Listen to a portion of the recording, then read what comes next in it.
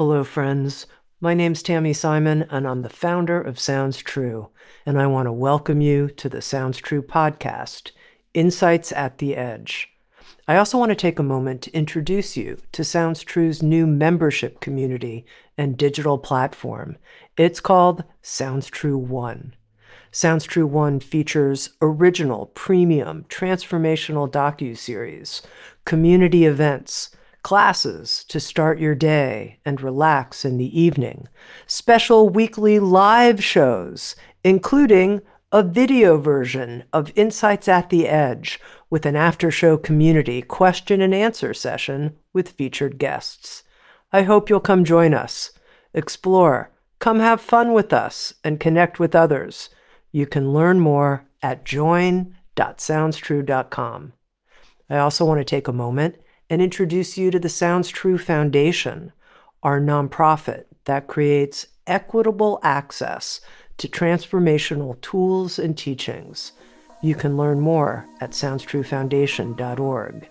And in advance, thank you for your support. In this episode of Insights at the Edge, my guest is Rabbi Danya Ruttenberg.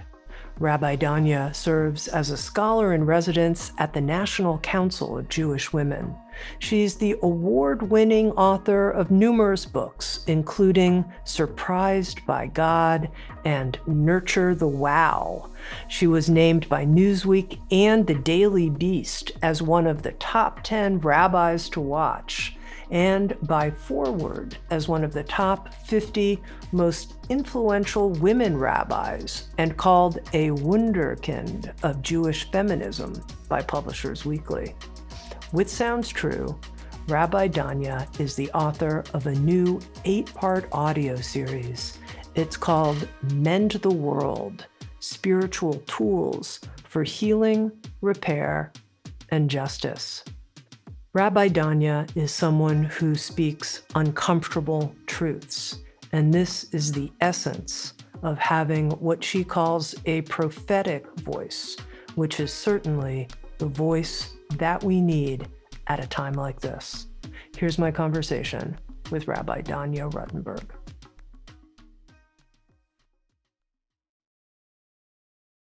Rabbi Danya, right here at the beginning, can you share with our listeners a bit about you and what brought you to the decision to become a rabbi?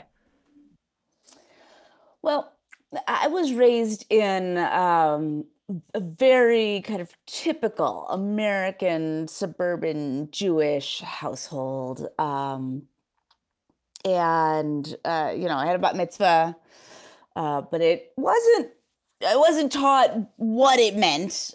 We went to synagogue a couple times a year. We did a Passover Seder. By the time I was 13, I decided I was an atheist. I was interested in philosophy. And by the time I got to college, I somehow stumbled into the religious studies department by accident. It was interesting, right? It was history and it was literature and it was what really happened, and it's the mysteries of what we can piece together with archaeology, and it's textual analysis, and it's living philosophy, basically. I didn't have to believe what the people in these texts believed. And then when I was 21, my mother died of cancer.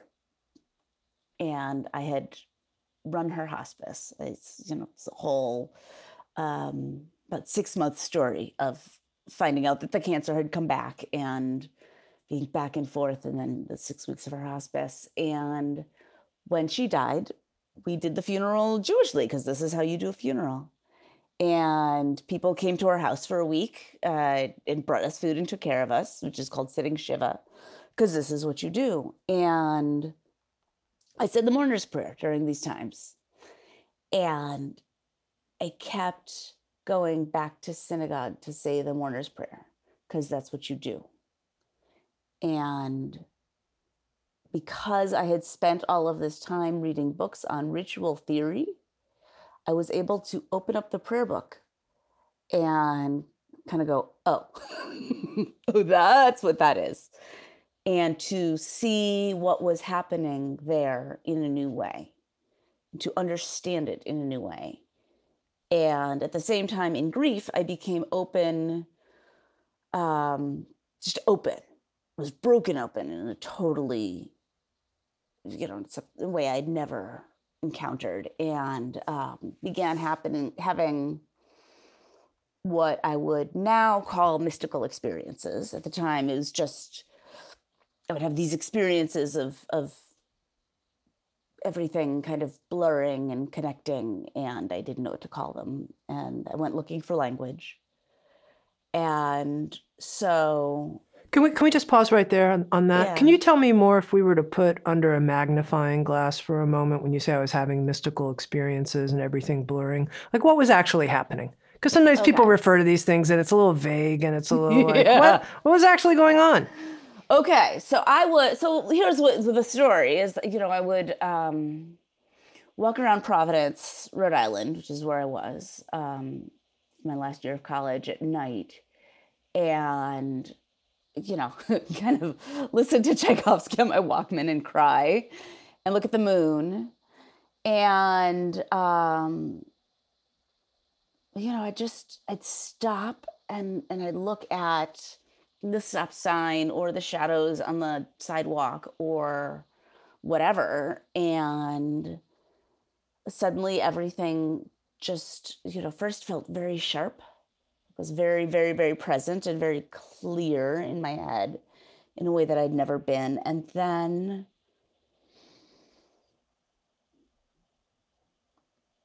I don't know, the lines between me and everything else just didn't seem so clear. Like it was just, um,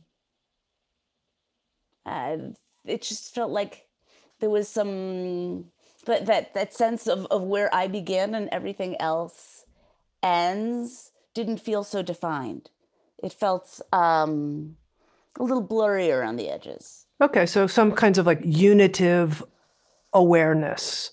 Yes. And as later on, after I began meditating seriously, I would have more extreme experiences of experiencing oneness and really feeling the oneness of all things rising and falling and just changing shape. But here it was just that fuzziness, that beginning, that understanding that the lines of myself and the lines of everything else might not be so clearly defined as I'd always thought of them. And a lot of this happened while I was staring at the moon, and there was just this bigness. And I know I'm condensing like a 3-year process into a couple of sentences, but in my search, I eventually started using the word spirituality to describe these experiences. And when I started allowing that word in, the experiences got bigger.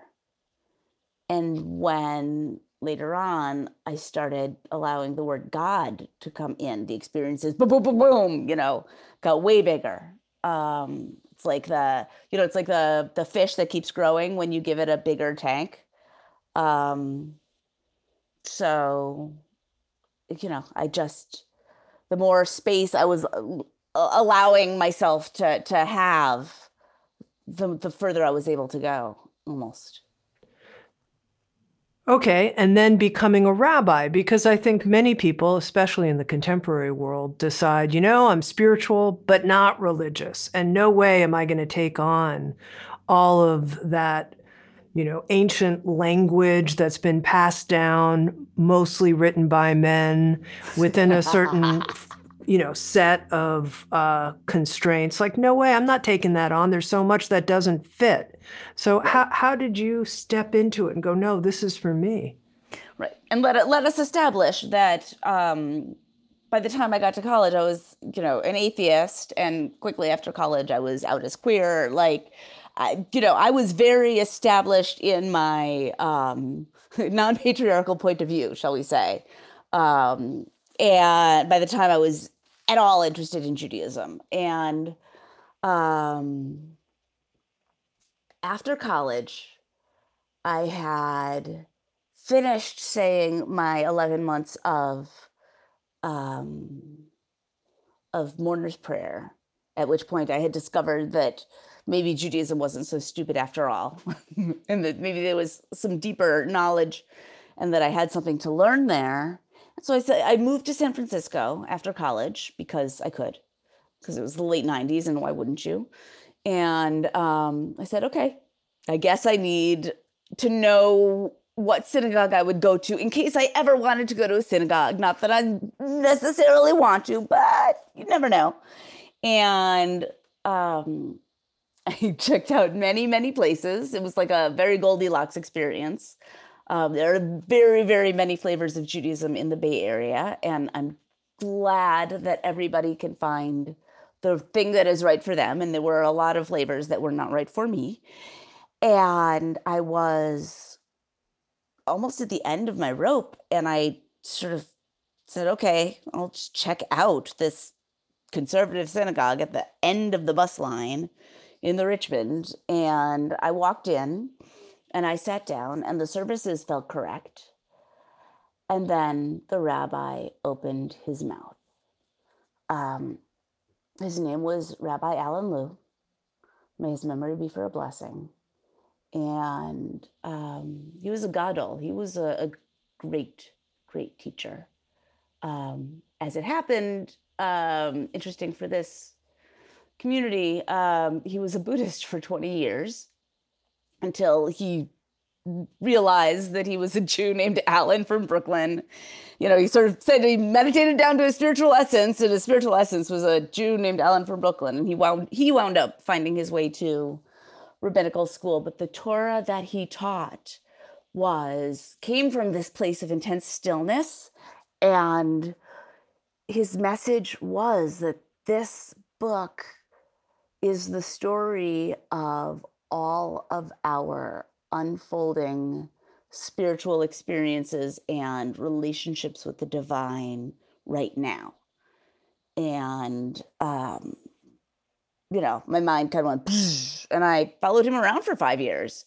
And my relationship to things like keeping kosher and Shabbat and taking on serious Jewish practice and understanding that Jewish practice is like a portable monastery that can change and transform you. It's all his fault, basically. And the still small voice from within started to kind of go, rabbinical school? Very, very soon after I got to Beth Shalom, Rabbi Liu's shul, and I ignored it. And it got louder and louder and louder. And at a certain point, I had to listen. The power of a mentor. Interestingly, the power of someone who's embodying tradition and how that inspired you. Now, when you mentioned him, you said, may his memory be for a blessing. And you said that kind of, I guess, because that's what a rabbi says when a rabbi is referring to a deceased person. But what does that mean? So in Judaism, when someone dies, we acknowledge that they're kind of still with us, that the ways that their memory and everything that they left us still offers us so many gifts, and that their physical presence is not with us anymore, but everything that we have learned from them and all of the ways that they have touched us continue to give us unfolding blessings in so many ways. And so we acknowledge that with this little phrase as we mention their name. Now, Rabbi Danya, with Sounds True, you've created this 8-session audio series called Mend the World. And you referenced in your own journey to becoming a rabbi that at certain point, the still small voice inside started talking to you.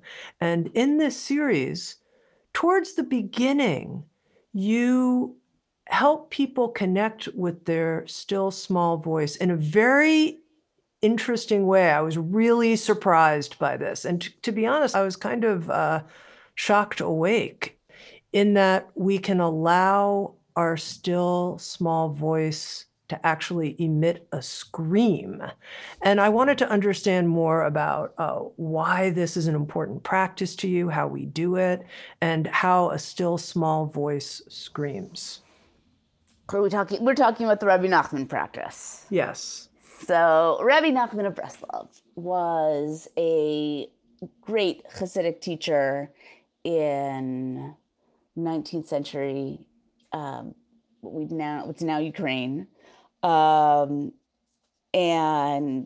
he spent a lot of time kind of off alone, vibing, I think would be the contemporary word, and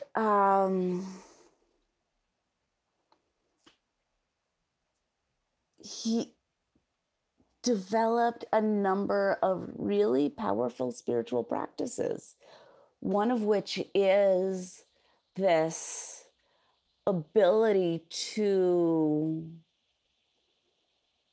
sort of do an inner scream, a silent scream, a scream within yourself, within your mind, within your soul, within your heart, almost without saying a word.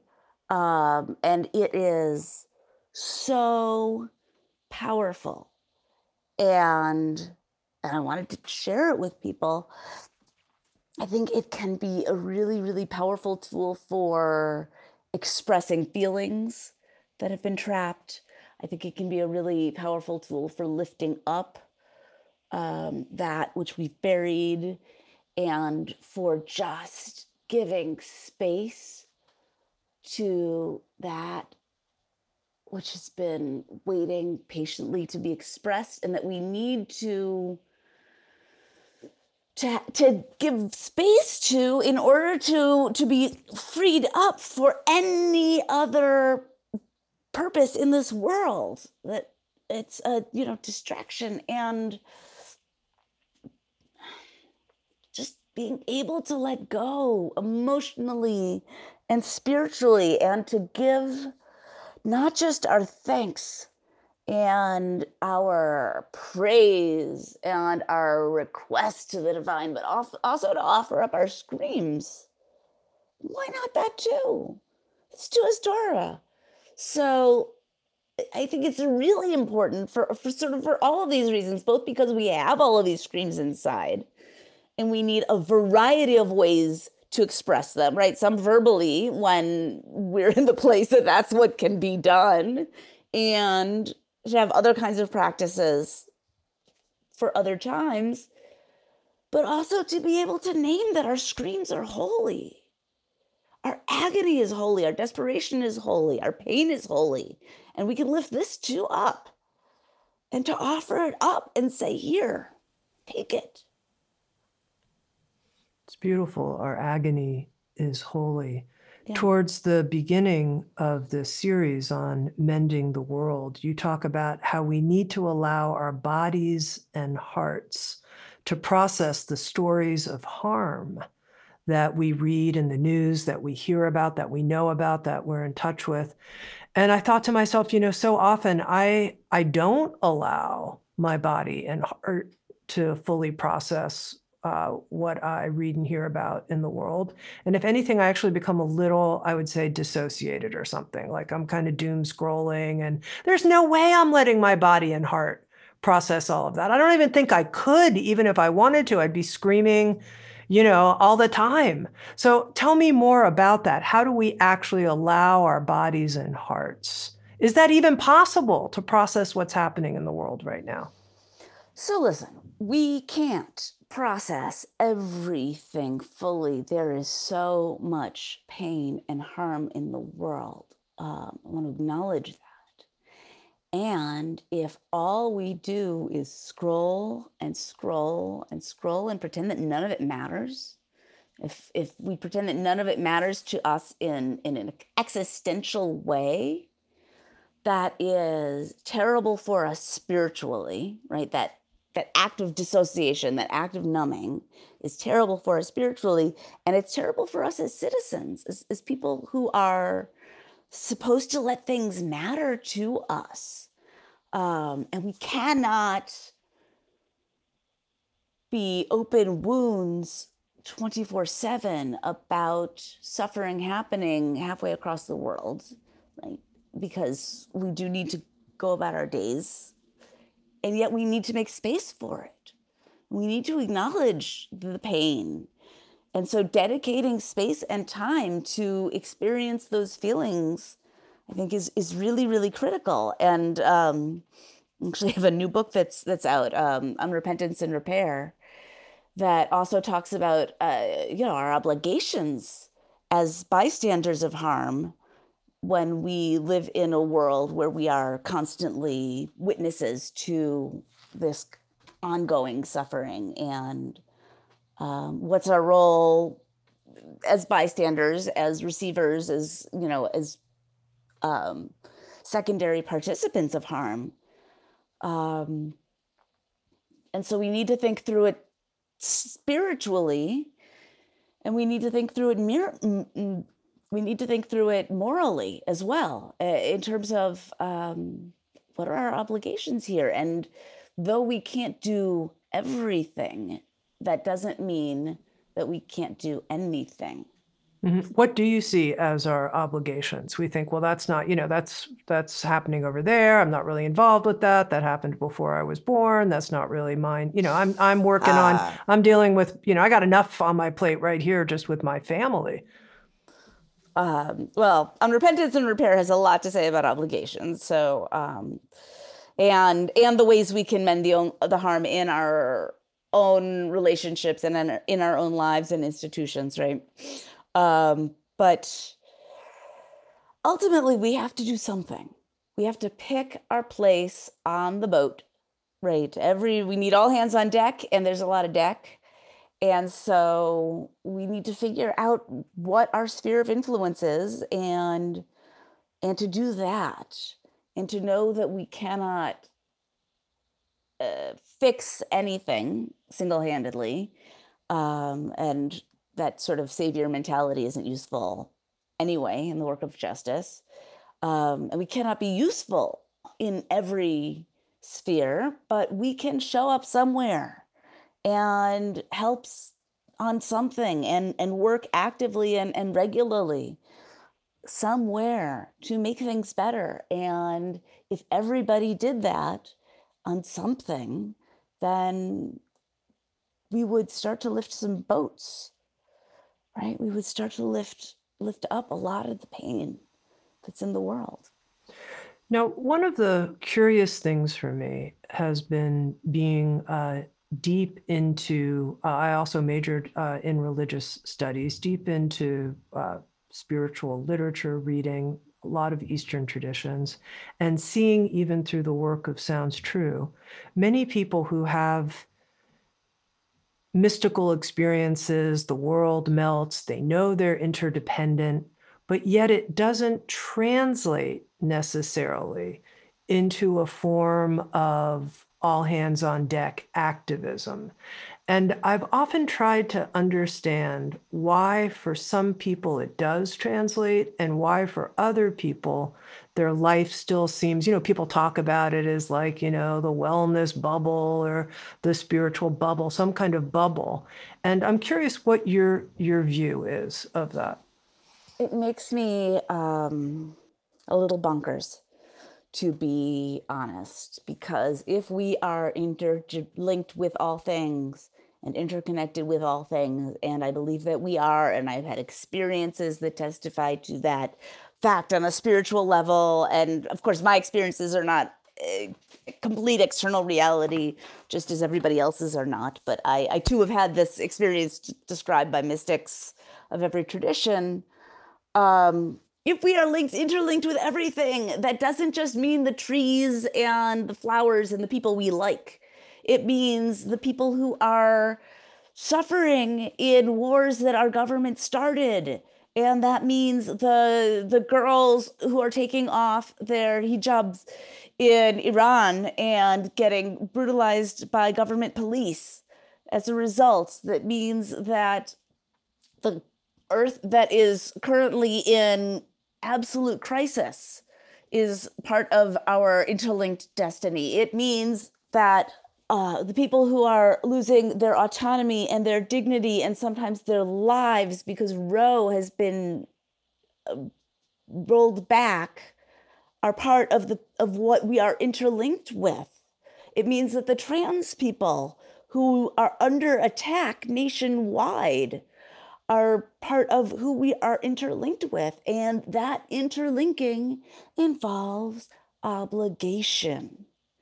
It's not just about a narcissistic, groovy feeling for me personally. It's about recognizing my interconnected obligation to the whole and recognizing that my purpose here on earth is to serve the interconnected whole that is to say other people and the earth. Okay, let me just push a little for a moment, Rabbi Danya. Okay. Because imagine someone who says, my job on the deck is to sit here in radiant, full lotus yoga posture, sending out rainbow waves. Mm-hmm. That's my job on the deck. What do you think? For people who think that their job is to sit radiant on the deck and to, I don't know what, bring. I'm bringing the light. I'm bringing the rainbow light. I'm sitting here. I'm bringing the rainbow light. Isn't that a job on the deck too? I believe that we are a world in extreme, extreme pain. And we need people who are going to show up and help and be ready to move chairs and get coffee and, make the Xeroxes, so to speak. And we need teachers for sure. We absolutely need people who are going to hand over the tools of resilience, the tools of drawing from the deep well, the tools of ancient knowledge, and the tools of staying connected through the long, long fight. No question. We need teachers. We need people who are going to pass on ancient tools. We need people who are going to help people to draw from the deep, deep well. We need people who are going to be offering up tools for resilience, for understanding the big picture, for seeing what the work is really about, for maintaining love even when it gets hard, for understanding the deeper meanings of solidarity, right? We need teachers, absolutely. But no, I do not believe that sitting on the deck, not doing anything is part of the project. That is my personal belief. I think we need people showing up in roles, and that is very Jewish of me, I recognize. And I believe that how we serve is by showing up and taking care of other people. Mm-hmm. That's the work. Now, in the series, Mend the World, you talk about the prophetic voice, and that I think many of us are feeling a call to embody a type of prophetic voice at this time. And I wanted to understand more, one, what you mean by that, and two, what we can learn from the Jewish tradition about the prophetic voice that can help us now. So, the ancient prophets, and I'm talking about the ones in the Bible, right? Isaiah, Jeremiah, Amos, all of them, spoke uncomfortable truth. That was their role, was to say things that were not always easy to hear. And who they were saying them to and how they were saying them to differed depending on their roles. Right? Isaiah was in the court, and so he was constantly saying to the king, you are making a bad decision. Right? Don't become friends with the Babylonians. They are not your friends, right? This is going to lead us down the wrong path. Our vision for a more whole world looks like this, not like that. Stop with the political scheming and keep your eye on the ball. And then he would say to the people, you're getting too wrapped up in the ritual stuff, and you're forgetting that the whole point of our tradition is to take care of those who are socially marginalized, to feed the hungry, to not exploit your workers, right? This is the fast I desire. He said, I don't care if you go to synagogue in your fancy suits, so to speak, right? But rather the fast I desire is that you feed the hungry. That's what God wants. Whether or not you make it to the service at 7:00 exactly on the dot is not the point. The point is that you walked by a homeless person and you didn't even make eye contact. What Judaism is that, right? That's Isaiah. And then you have Jeremiah, who is an outsider, who is basically, he's giving over the same kinds of messages, but from a different point in society. And he is reviled because of it. He doesn't have that sort of insider posh situation, and he's taking different kind of risks, and he's paying significantly higher prices as a result.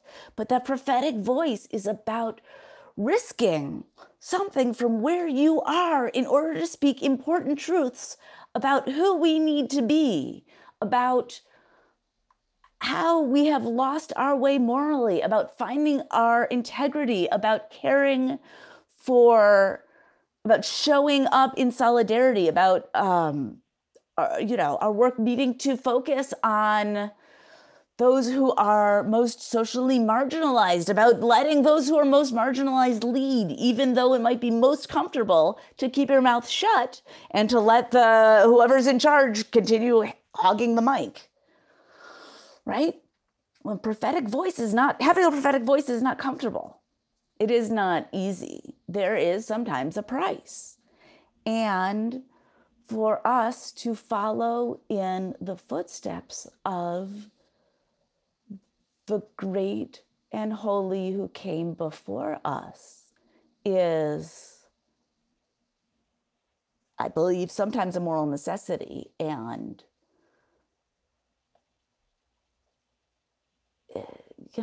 definitely it's an option for us in our change-making work. Right? There are times when we know that we can open our mouths and say the thing that needs to be said. And we can make a decision about whether or not we are going to be that person.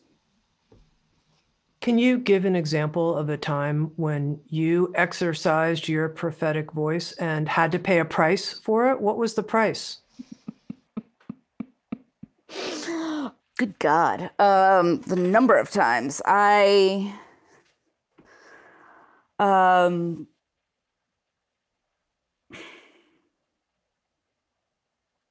throughout rabbinical school and my early career, I was continually saying, well, what about? Well, what about? I was the one in our Talmud class who would say, this is very nice that we're talking calmly and coolly about what's actually the sexual abuse of women. And I understand that this is a very interesting literary technique, but can we name what's happening here, people? I brought a friend who's trans to school to answer people's questions. This was 25 years ago.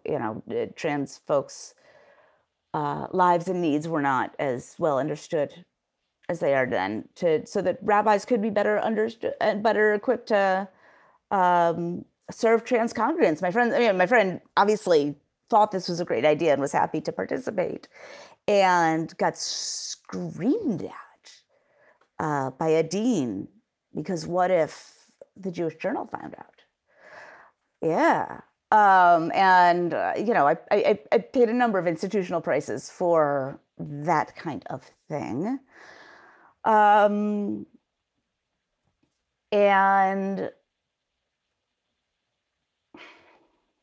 making some decisions about what other stories to tell.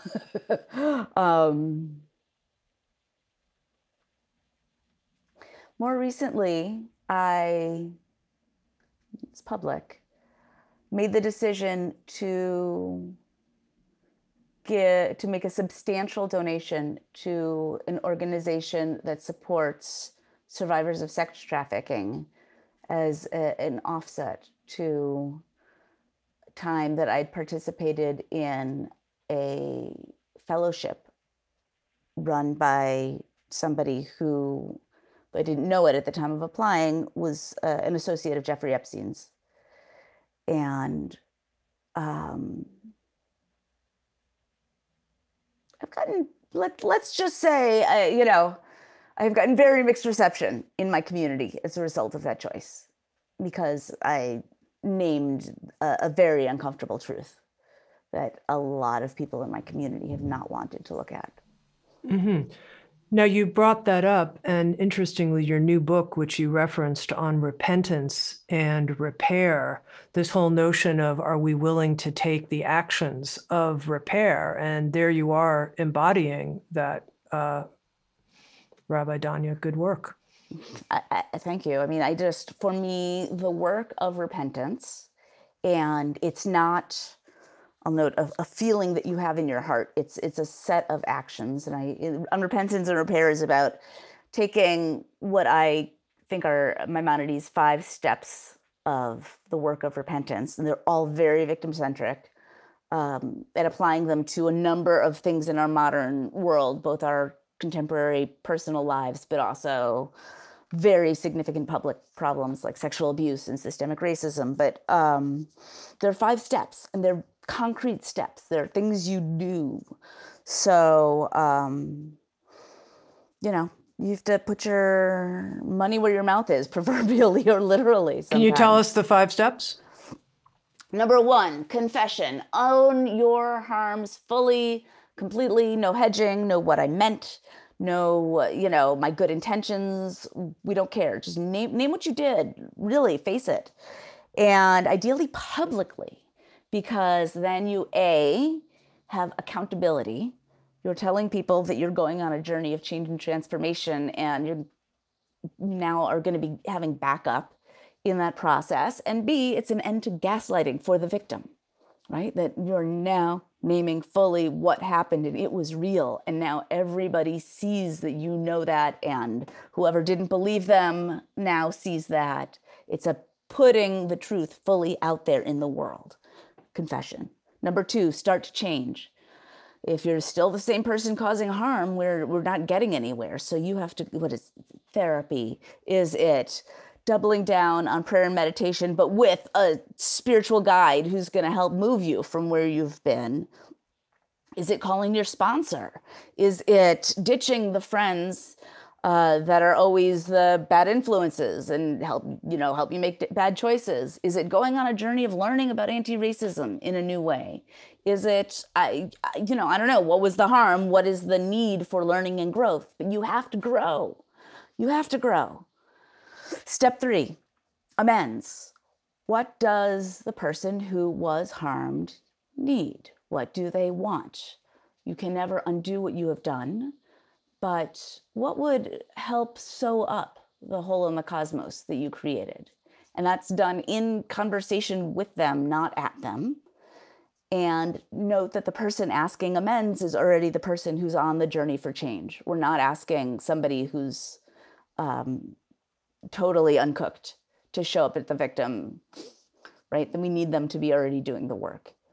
Then apology, which is flowing organically from an open heart that's already doing this work and genuinely finally starting to get it, as opposed to somebody who's checking off a box or, God forbid, has their publicist writing something, right? And then finally, step 5, when the opportunity arises to cause that harm again, and there's always an opportunity to cause that harm again, you make a different choice. You have changed. You have transformed. You don't do that harm anymore. And so you go in a different direction. Very powerful. I do want to share that in preparing for this conversation and here in talking with you, I have committed to a series of repair steps that I was considering, but I wasn't sure of.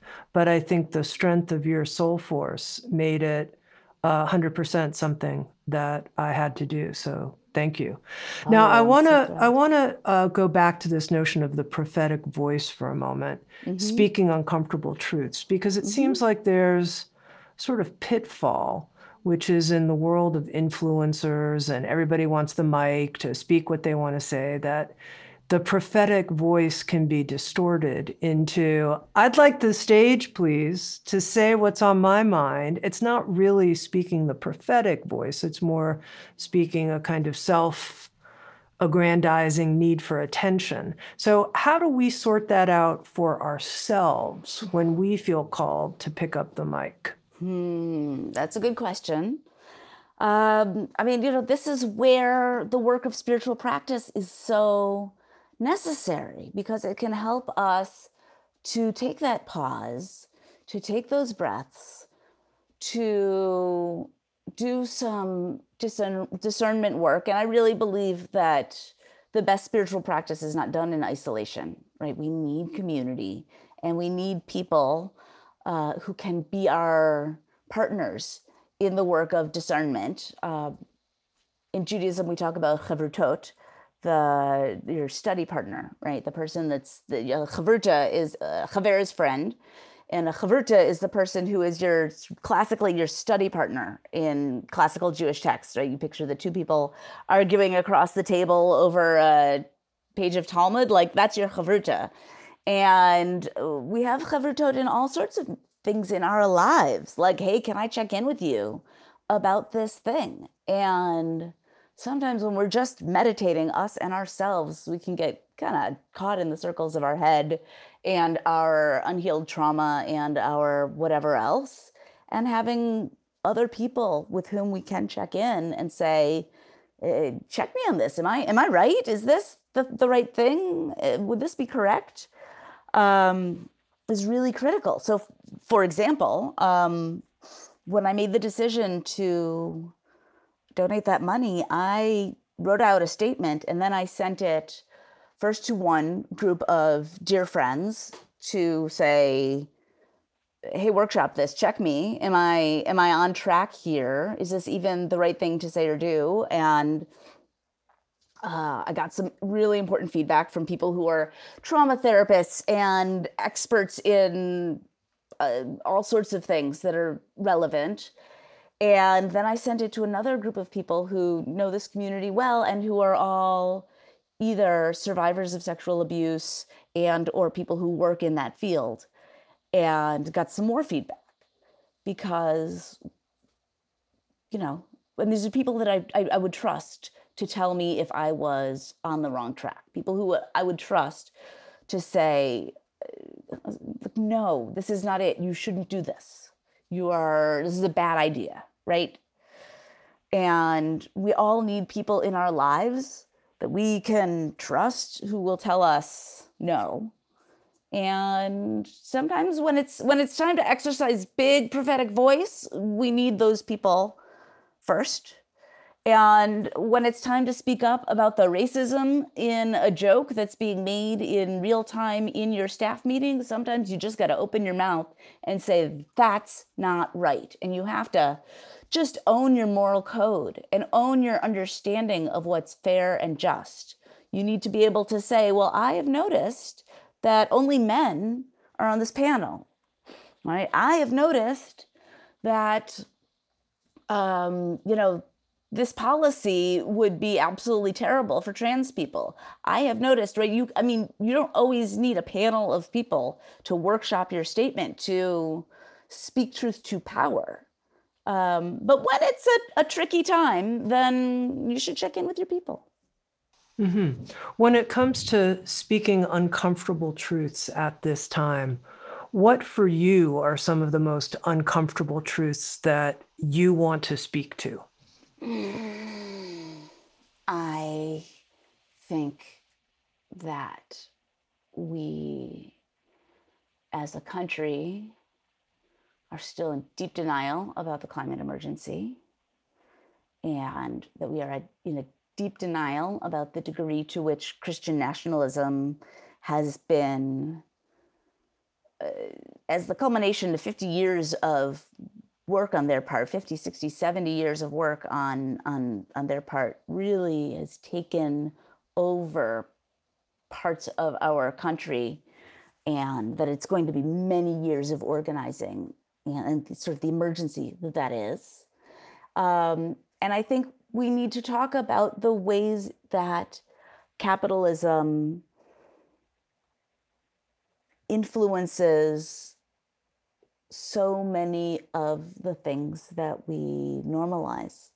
The sort of who and what is behind what we lift up as laudable, and, talking a little bit more explicitly about marketing forces, about philanthropy, about all of that. There are places and pockets where it's happening, and so many places where this conversation isn't happening, and it needs to be happening in an intersectional way, because it's all, it's systemic racism turtles all the way down. Now, Rabbi Danya, in your new series, you touch on a lot of these topics in different ways, offering spiritual tools for healing, repair, and justice. And interestingly, in the section on justice, you talked about how rest, the practice of rest, can and should be a justice issue. Can you talk about that? In the Torah, we are told, we're commanded to rest. And not just we, whoever we is that is hearing, but we and our family and our workers and the Levite that is in our gates, the Levite who does not own land, and the widow and the orphan and the stranger, right? It's everybody in our community, those who do not have power, even our animals, right? Shabbat is the first labor law in maybe in history. I don't know. Definitely in our religious history, and it is a labor law, and it's a way of saying that we are not meant to be grinding all the time, that our humanity matters, and everybody's humanity matters equally, and we need to live like that matters. And in our culture today, getting back to capitalism, right, we treat people as though their primary value is in their usefulness, right? During the pandemic, care rationing was stacked against disabled people. More disabled people died because they were deemed not as worthy of care, because their lives were deemed less important, because they were ultimately, if you drill it down, less useful to society, right? That does not mean their lives had less value. They were just disabled, and more disabled people died. The exploitation of workers is so normalized in our country. The fact that we do not have labor laws that protect Amazon workers from working in COVID-riddled conditions, from having to, pee in old Coke bottles along the way of their routes because they don't have enough time for proper bathroom breaks. I mean, it's a health and sanitation issue, right? The fact that our labor laws don't allow for that is incomprehensible. So when we decide to rest, it is a statement against this culture that says your only value is in what you do, is in how you produce, is in what you are for this culture, right? It's who you are matters, right? Your wholeness matters. Your self matters. Your refueling matters. You're pausing to take time for yourself. And we see this in activist culture too. There's a lot of burnout because people feel like things are so urgent that they're not allowed to take time for themselves and they feel guilty. It's like, no, you need to refill. You need to pause and care for yourself, even so that you can give up the cause, but also because you matter. These workers that you're fighting for matter, and you matter too. You're allowed to. And for everybody to say, I'm going to rest, it is a radical proposition in a culture that is designed to exploit them. You're obviously a very high achieving person. You've written how many books at your relatively young age? I'm 47. I'm not that young, but I've written 3, and then we're up to 8, including the edited anthologies. Yeah, you're a very accomplished person. How has the practice of rest been for you? Was it easy to embrace it? Like, sure, you're like, well, actually, I think I'm going to go check my email. I realize it's Saturday. It's not quite sundown, but I mean, it's 6 hours it'll be sundown, or no? Is it like, this is easy. This is what I need? Shabbat is such a gift. I started keeping Shabbat in my very early 20s when I quit my job and went freelance. And realized that I was spending all day, every day, just hustling, because when you're freelance, you're on the grind all the time. And that this was the day, right? This was the antidote to my own burnout. And since then, what my Shabbat practice has taken a lot of different forms over the years. But, now with 3 kids, there's a lot of, snacks and card games, kind of chilling, laziness. And it is so good and so needed and so necessary. I'm so grateful for it. Okay, Rabbi Danya, 2 more things I want to talk to you about in terms of mending the world. You quote the Hasidic master, Rabbi Nachman, as saying, all the world is a very narrow bridge. Mm-hmm. What does that mean?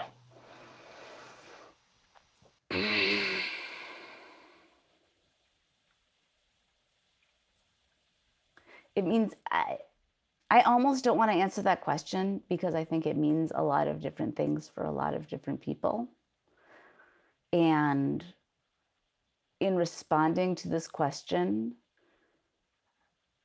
I don't want to take away from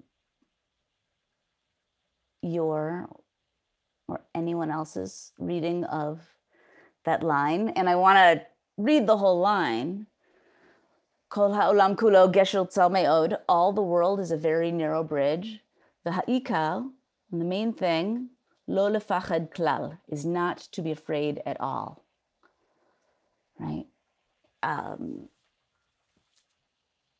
It's difficult, this being a human being business. It is perilous. It is painful. It is sometimes horrible. Rabbi Nachman did not have an easy life. Okay, anything you might think about 19th century Ukraine, was not easy to start with. And he himself lost basically all of his family to illness, and his house burned down. And, then he left this town because of the Cossacks, and, came to, whatever. Like, he was a man who suffered. And you have to just keep walking. And you think about what you do on a very narrow bridge, trying to hold those twin poles of keeping steady. Do you look down? Do you not? And just keep walking, keep breathing, keep moving ahead, and you try not to be terrified as you take that next step. What if you are terrified? That's The main thing is not to be. And I will tell you that Rabbi Nachman evidently struggled a lot with what we probably would call depression these days. And people have tried to, diagnose him from afar. I'm not going to do that. But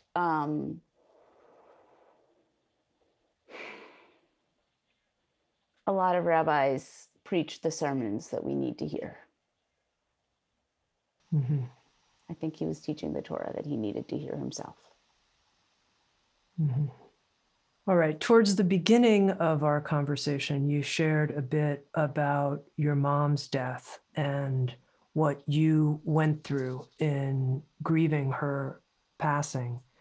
And one of the comments that you offer in Mending the World, this audio series with Sounds True, is in Judaism, prayer and pain, prayer and weeping are in some ways deeply intertwined.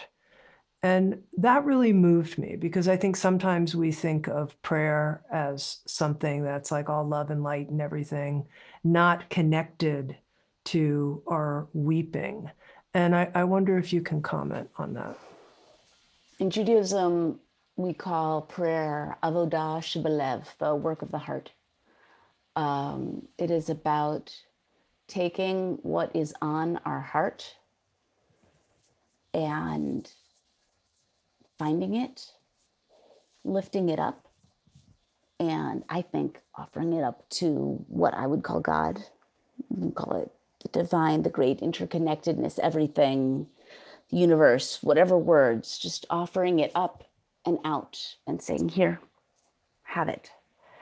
And sometimes what we offer up is gratitude, and sometimes what we offer up is longing, and sometimes what we offer up is praise, and sometimes what we offer up is anger, and sometimes what we offer up is pain. The Talmud teaches all the gates of heaven are locked except for the gates of tears, which are never locked, right? There's always room for our tears, for our heart to be broken open. And for me, that prayer, that connection, and I don't believe in vending machine theology, please. My conception of a deity is not one that's like a man in the sky being like, oh, we'll give Billy a Porsche. Like that sort of prosperity theology is not it. Like you plug in, you offer up, you give out, you say, please take this, it's for you, it's not mine anymore. And you're transformed. And then you are more able to do the work you need to do in the world because you have connected with the big bigness and given what you need to give, and then you can go do your work. And sometimes what you need to give are tears and tears and tears and more tears. I should know, it was just Yom Kippur and I cried my face off. Right? That's, we name the pain, we name the suffering, we let it out. To conclude, Rabbi Danya, can you lead us in some kind of blessing here at the end of our conversation for all of our Insights at the Edge listeners joining us right here? Something that feels natural and true. The first thing that popped into my head, I will say, I'm very fond of improvisational, freewheeling, spontaneous blessings. But the first thing that popped into my head, so I'm going with that, is the traditional priestly blessing. So I'm going to go with that. This is the blessing that the high priest in the ancient temple in Jerusalem would offer to the people. And this is the blessing that many parents give their children on Friday nights.